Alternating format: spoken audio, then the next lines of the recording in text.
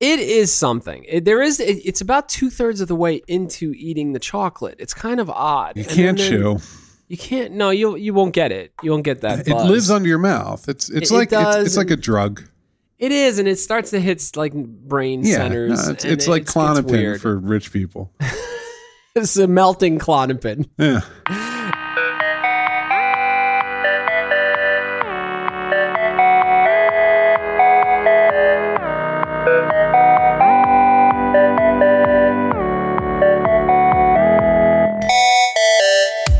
We should talk about the things that we're obsessed about that aren't technology. Just to frame it a little bit. Okay. You like chocolate. I like really, really good chocolate. It's pretty exhausting, I got to be honest, to be your friend. But at the same time, once I finally gave in and was like, all right, let him have it. Because you'll come up with what looks like an overpriced candy bar. And you'll be like, if you chew this, I'll punch you in the face. Yeah. Okay. And the first few times I'm like, this is just annoying. I'm just waiting for something to get squishy. But then the reality is that with some of them, you give them a minute. It's kind of incredible. And they start telling you a little story. Yeah. They're like, oh, I was once a bean in the mountains of Vietnam. Yeah. And then someone picked me. And then nothing really too much happened to me after that because I'm a single source chocolate bar. What are some of the brands?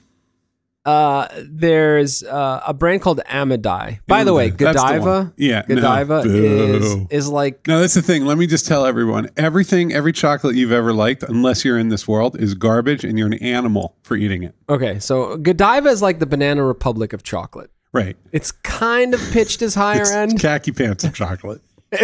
But it's actually, if you really go shop at Barney's and the fancier shops, Banana Republic isn't really higher end. Tell me one of your obsessions, Paul. I have a lot of nerd obsessions. We all do. Yeah. Non-nerd, I really do like getting on eBay and looking at old books, and especially lots of books, like eBay lots, like thousands of books. You'll get 3 boxes.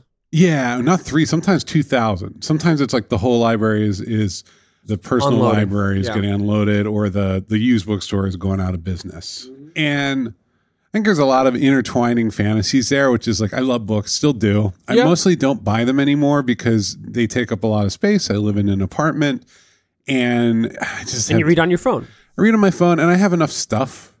Yeah. But there's a part of me that just really appreciates books. Still have thousands at home and I like to look through them. I like to look at them. And I have associations with all the spines and sort of what they all mean. Sure. And I love old reference books, things like that. So I really like older stuff. It's funny because I love, there's a part of me that really feels I should be interested in like rare volumes from the 1600s. Like that's the true bibliophile, but it's not. What I like is the old encyclopedia from like 1890 about manners or about etiquette or just like random stuff. Yeah. So they're very soothing, these obsessions. And I get it. And first off, you make me sound like an 8-year-old. We talked about chocolate for a minute, and then you got into your wonderful obsession. Not books. Really, because we should share with the YouTube video, or we should share the YouTube video of people eating the Amidai chocolate and sniffing it to the sound of Steely Dan that they put out. It's Joe Cocker. It's bad. It's not good. It's not good. And this is not for kids, is what that says. No. This is for sophisticated. You need to know. Adults. You need to really enjoy the fine stylings of Joe Cocker while you eat chocolate. Are obsessions good? I think that. Well, it really depends. There's some really bad obsessions that people can get. Addiction. There's addiction, and then there's also like I don't know. It's a really tricky one. The Kardashians is a good example. Some people have a really fun, silly relationship with that show, and they think it's really interesting, and they get a kick out of it, and it tells them something about their own lives, and they really like it. Other people are just hating themselves because they can't have a $4,000 handbag. Right, they're not going to be happy. Yeah, it's an unreachable quality of life status that just people dream about and obsess over. That's a bad obsession. That's a bad obsession. The chocolate is ultimately like a relatively medium-sized indulgence. It's also... It's literally it's ephemeral. I'm not going to put it on a shelf. No, it's the cash you have in your wallet. I don't really want the books when I'm looking at them. I don't. I want to eat the chocolates, and that's that. I've pulled a few triggers. I wanted old copies of the Whole Earth Review, which is kind of an unusual magazine that came out in the 80s. And nerdy, but I wanted copies of Omni magazine, which was like an early. I remember Omni. I wanted the originals. I wanted to see the ads. I wanted to remember sort of how it felt. Yep. So I bought those. It cost a couple $100. So, I mean, and then they take up a lot of shelf space though. And then I'm like, it's the feeling of this thing that I think about a lot that I possibly can't have. And when I do have it, I find some joy. I mean, I think you're not well if you're sitting there rubbing the book for days on end. That's right. Like, that's not what it's. I like watches. It's another. I don't even know if I'd call it an obsession. It's not an obsession. It seems to be that there's an almost therapeutic function, right? Where you're like, I'm kind of stressed, or stuff is going on, or I just like, I need something to do for a half hour to settle my brain down. And that's when I see you creep over to your RSS feed of watch blogs. Aristocrat.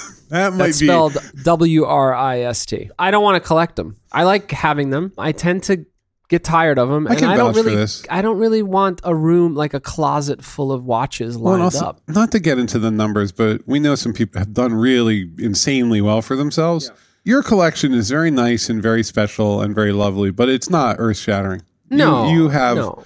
It's not museum quality. And not only that, I don't want them long term. I mean, there are a couple that I've tied to events in my life that I'll probably hold on to, but the others are like, okay, that was fun. Yeah, it's a thing. I got my pleasure out of this. It's not a material possession thing or an asset. Some people are like, if I hold on to this for 20 years, it'll be worth 3 times as much. It really is about the emotional reaction. Yes. I think once you get into the asset, that's a whole different set of emotions, right? Like for me, I don't want to move. I have limited shelf space. Yeah. And so there's this sort of like, what's the most meaningful things I could put on that shelf? And let me ask you a question. Do you love the physical object when you talk about your books? Or are you talking about just purely the content? Because if it's the content, you could probably find it online or whatever. The content's everywhere. Yeah, that's not my worry. Is it the physical thing? It's the physical thing. It's the space it takes up. Like, how am I going to apportion that space? What's valuable? No, but your love for it to begin with. I really do love it. And one of the things... The physical thing. If I had more time, I would spend more of that time like with books and a notebook. That would be really satisfying. Okay. I actually have a process. I really like reading. Occasionally I see something interesting. I would take a picture of it and tweet it. Like that would be pure happiness for me. I just don't, especially with having little kids, like, they go to bed around 8:30 and I just am not going to sit at a table and read for 2 hours. Yes. I'm going to goof off and watch some TV and answer emails. All right. So let's pivot into something that's kind of sort of sits as a juxtaposition when people talk about experiences today. Now, even if you wade into our industry. Well, I can bridge this for you. There was just a big Apple event. It was held at the Brooklyn Academy of Music. That's a beautiful space, by the way. It is. I live near it. They hung somebody was worried that Apple had bought it. Dude, there were Apple flags all around the Brooklyn Academy of Music. And by the way, there's an Apple store across the street from the Brooklyn Academy of Music that is absolutely striking. And it looked like it was over. Yeah. Look, if the dictator had arrived, like there's a big floating, the flags had been planted. There's a giant Tim Cook head just sort of hovering. Yeah, it's like, and straight through iOS. And you better start singing their song. If you don't start singing their song, they're going to put you on the trucks and off you go. I think a third of America would probably pledge to Apple if it said we are the new government. So it looked weird. You know why? Because it was nondescript. Apple being Apple, there wasn't a single word about what was happening. Right, so it's just like our presence is here. It was just apples with swirls of colors modifying the logo. That's the experience. And look, people have been obsessed with the Apple brand since the 70s. Yes, because it tried to humanize something it felt very difficult to touch and to come near. And then, even before Steve Jobs, there were pictures, people shaving the Apple logo in their heads. And then it was a big deal. As Jobs sort of made it more and more kind of this cult of quality, it got more and more intense. And I think that didn't exactly scale. No, but the brand works harder than any other brand. It really does. And you can't deny the craft that is just this is supreme. I mean, touching every aspect of the product. It's almost inconceivable what these things are. Like every little piece represents thousands and thousands of person hours of unbelievable labor going back 40, 50 years. I mean, they just are kind of, they just encapsulate all human culture. Yes. Into this tiny little box. Well, I mean, we've really reached a threshold where I think people are starting to get scared. We talked a few minutes ago about obsession being good. Like your love of books is just a wonderful thing to talk through and talk about. I love watches, but I'm not consumed by them. You wouldn't call it an addiction. And what you're hearing more and more of lately is the words obsession and addiction being used kind of interchangeably. That's right. And we're very worried about children and phones. Children and phones. Yeah. And there were some articles. And iPads and... Yeah. There were some articles recently where the New York Times said that in Silicon Valley, where they conjured up all this shit, they're obsessed with their kids not using their phones. That's right. I have an answer. Just get your kids Chromebooks because they want to throw those in the garbage. It's wonderful. Hard. Oh, I love it. It's hard.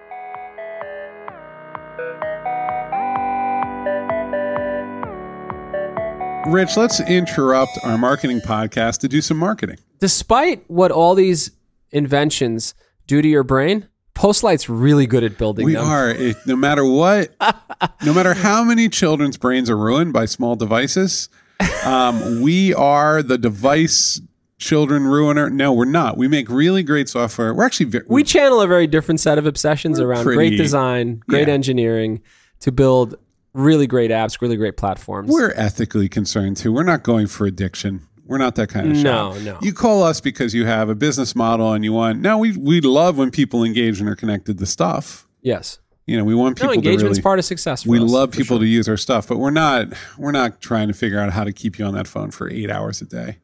But we can help people... You know, when they open up a Postlight app, they think, wow, this looks, behaves, and operates exactly like the other really good apps that I'm used to. We're at a very high level of quality. We take it very seriously. We're not the cheapest for that reason, but we're pretty good. Very reasonable. We are overall, when people work with us over time, they come back again and again and again. And we love that. Visit postlight.com and you will see a bunch of our work. That is true. Take a look at our work and send an email to hello@postlight.com.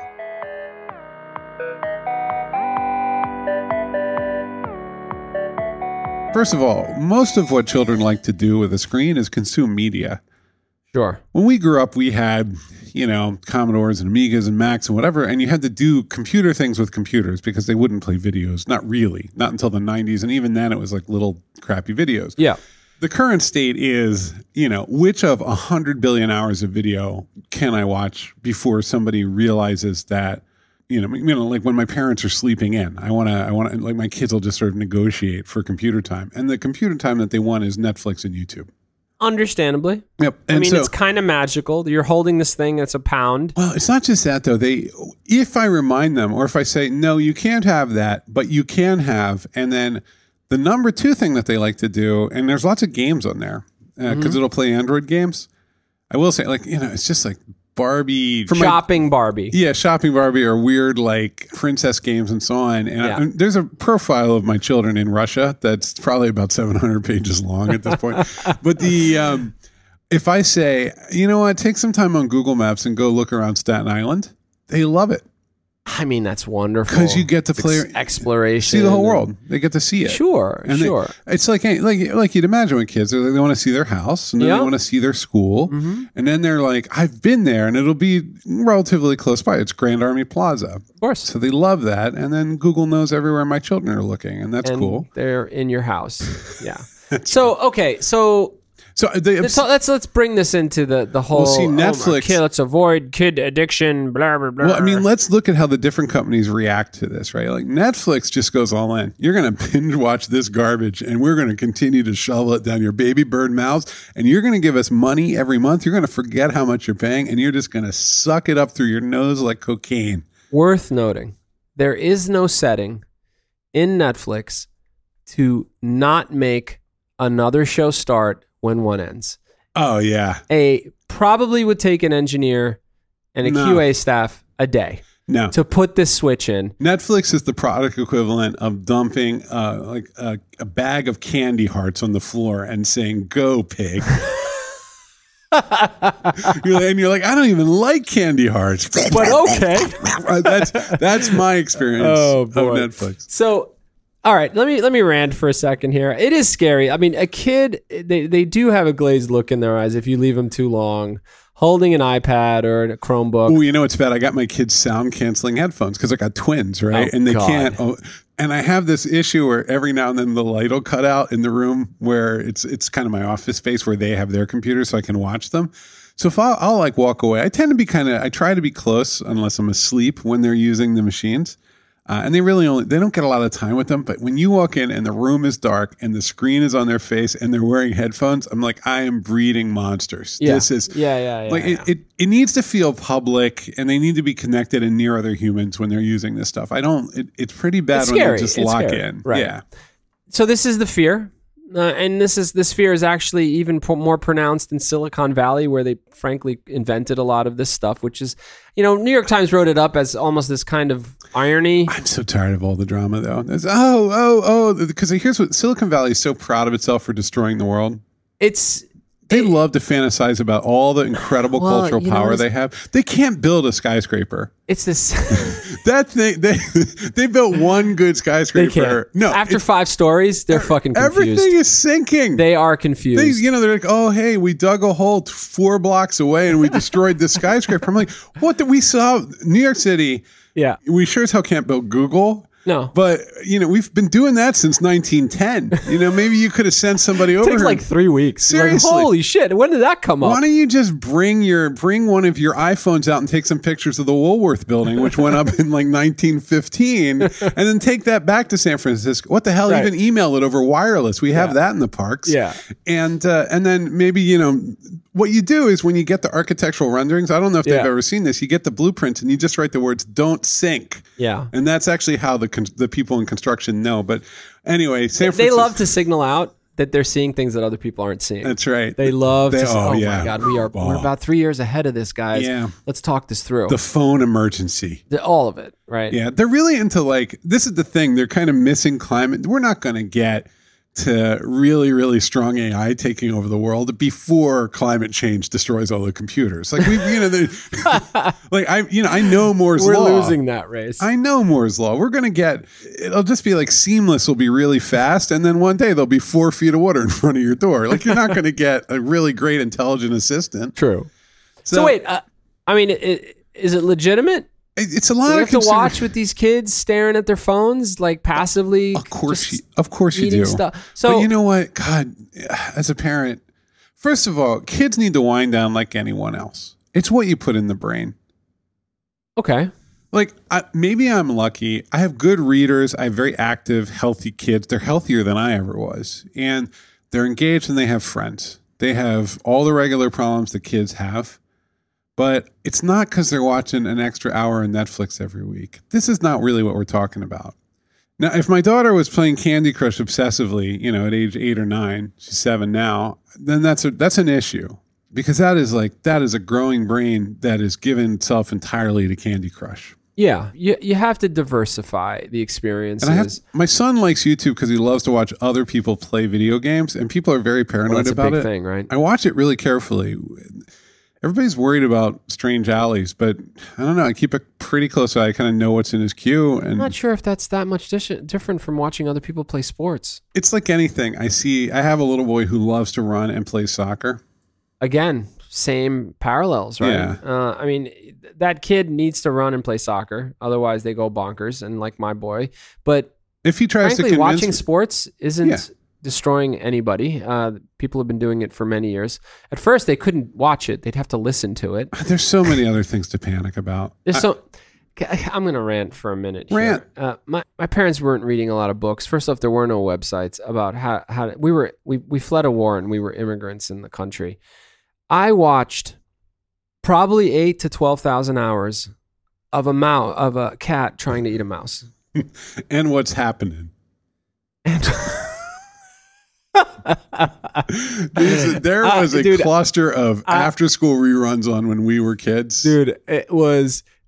We just took a shit on Netflix. If you put on Netflix and want to teach your kid the value of green vegetables, there is a cartoon for the value, understanding and appreciating the value of green vegetables. Have you seen the show Hilda? No, they're all spectacular, It's a charming narrative of a little girl with trolls. Oh, it's wonderful. Everybody's learning manners. They're learning how to eat. They're learning about the world. There's this show called Super Wings. And when they're ready for Hitler, there's 40 or 50,000 shows to watch. Just a channel away. Yeah. And then you switch to Amazon Prime and you got 100,000. So, look, man, I'm not saying I came out great. That's questionable. But shit. That's a lot of podcasts. I watched a lot. My mom was a smoker. And she was going through a lot of stuff. And it was hard. It was a new country. And I am just eating up Tom and Jerry.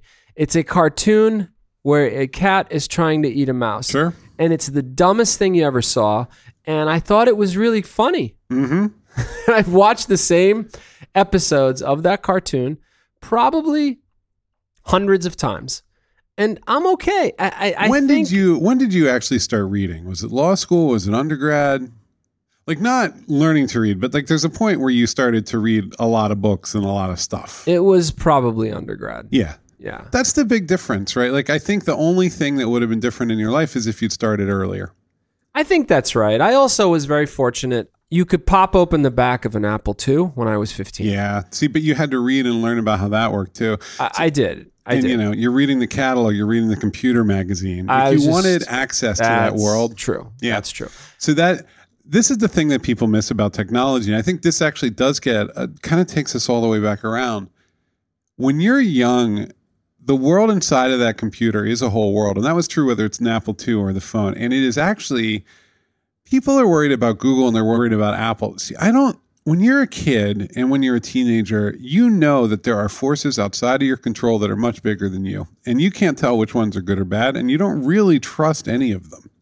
True. What kids are doing right now is they're looking at their phones and sometimes they're mindlessly consuming content. As they get older, most kids get real suspicious and they start to take it apart and they start to wonder what's going on. And I think that's really cool. And, you know, you're seeing a lot of products out there like Little Bits and where you can actually take apart the toy and make a different toy out of the parts because there are no screws on that iPad.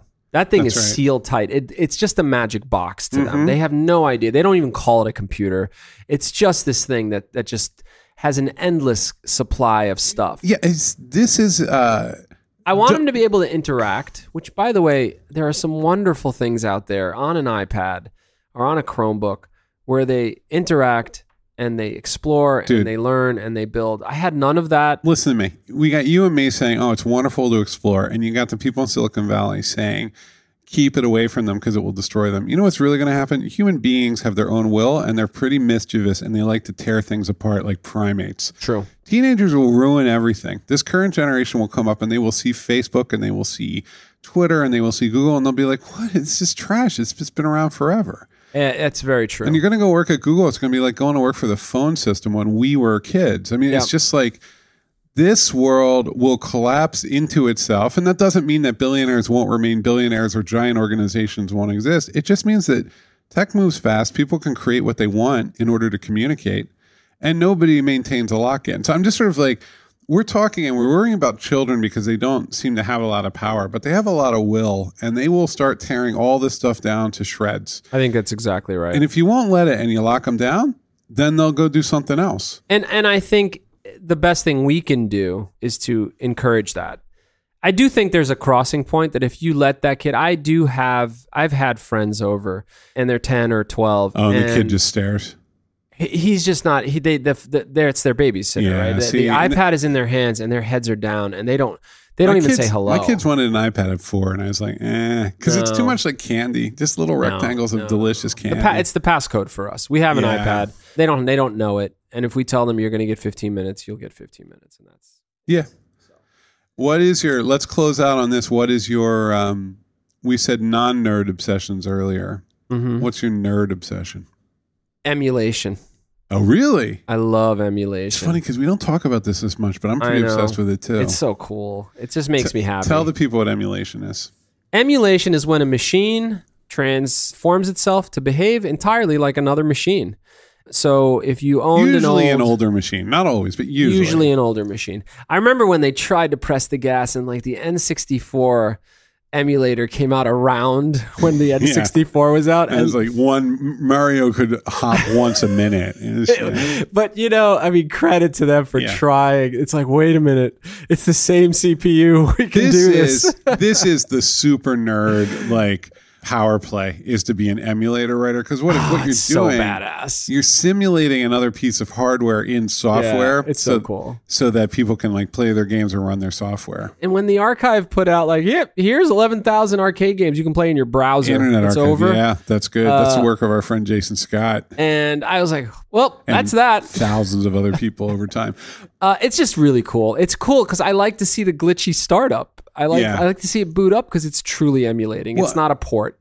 No, and it's rough around the edges. You're like, oh, this is where we came from. What about you? I like to research things. Actually, so lately I've been researching storage a lot. Like I want to know like what would it take to get a petabyte of information. This is actually inspired by Alan Kay, who was a really important thinker in early technology and sort of big at Xerox PARC, who at one point wrote an article about how what they were building was sort of the 10, 15 year later computer. They built these computers at Xerox that cost like $120,000 in the 70s, like as much as a house. Yeah. But they were trying to be desktop computers. And I'm just sort of thinking to myself, like, what would the equivalent machine be for 15 years from now? And it's going to be something like this. It's going to be, what we think of now as almost infinite storage. And the processors can't get too much faster, but there were going to be a lot more of them, and there'll be lots of little. So I'm just I like to continually come back to that mental exercise, because the moment that we're in now, where 5 companies control the world and everything is sort of online and works in a certain way, is going to change. I need to keep that in my head so that I feel like I'm adapting and ready for the future. Right. Growing up, Paul, I loved Legos. Sure. And what I loved about them is obviously they allowed you to be creative. Mm-hmm. You could build stuff. I used to build houses, and if you looked in the window of the house, there was a little living room. Mm-hmm. So I'd make a couch and put it in the house, and I'd make a little table and a little TV. And my son gets Lego box gifts all the time. Oh God, yeah. No, the infinite supply. And they suck. Yeah. Because it's a little Batmobile. Yeah. And the pieces are extremely specific to building just that Batmobile, and the instruction manual is 22 pages of how to make the Batmobile and nothing else. And they have taken all the oxygen out of the room, and there is no room for creativity, and he can't do anything else with those pieces. And this is more fundamentally my fear with where technology has gone, in that the controls that have been imposed follow these instructions to get this great outcome. And you can't come outside those guardrails, right? Like you just can't leap them. Well, because that used to be, you were exploring your world and kind of figuring out, humans, we're primates. We want to know where are the boundaries? What's the territory we can get to? Exactly. What kind of power can we have? And you had a power where you were like, I can make a house. Yes. I'm a housemaker. I wasn't that before, and now I am. Exactly.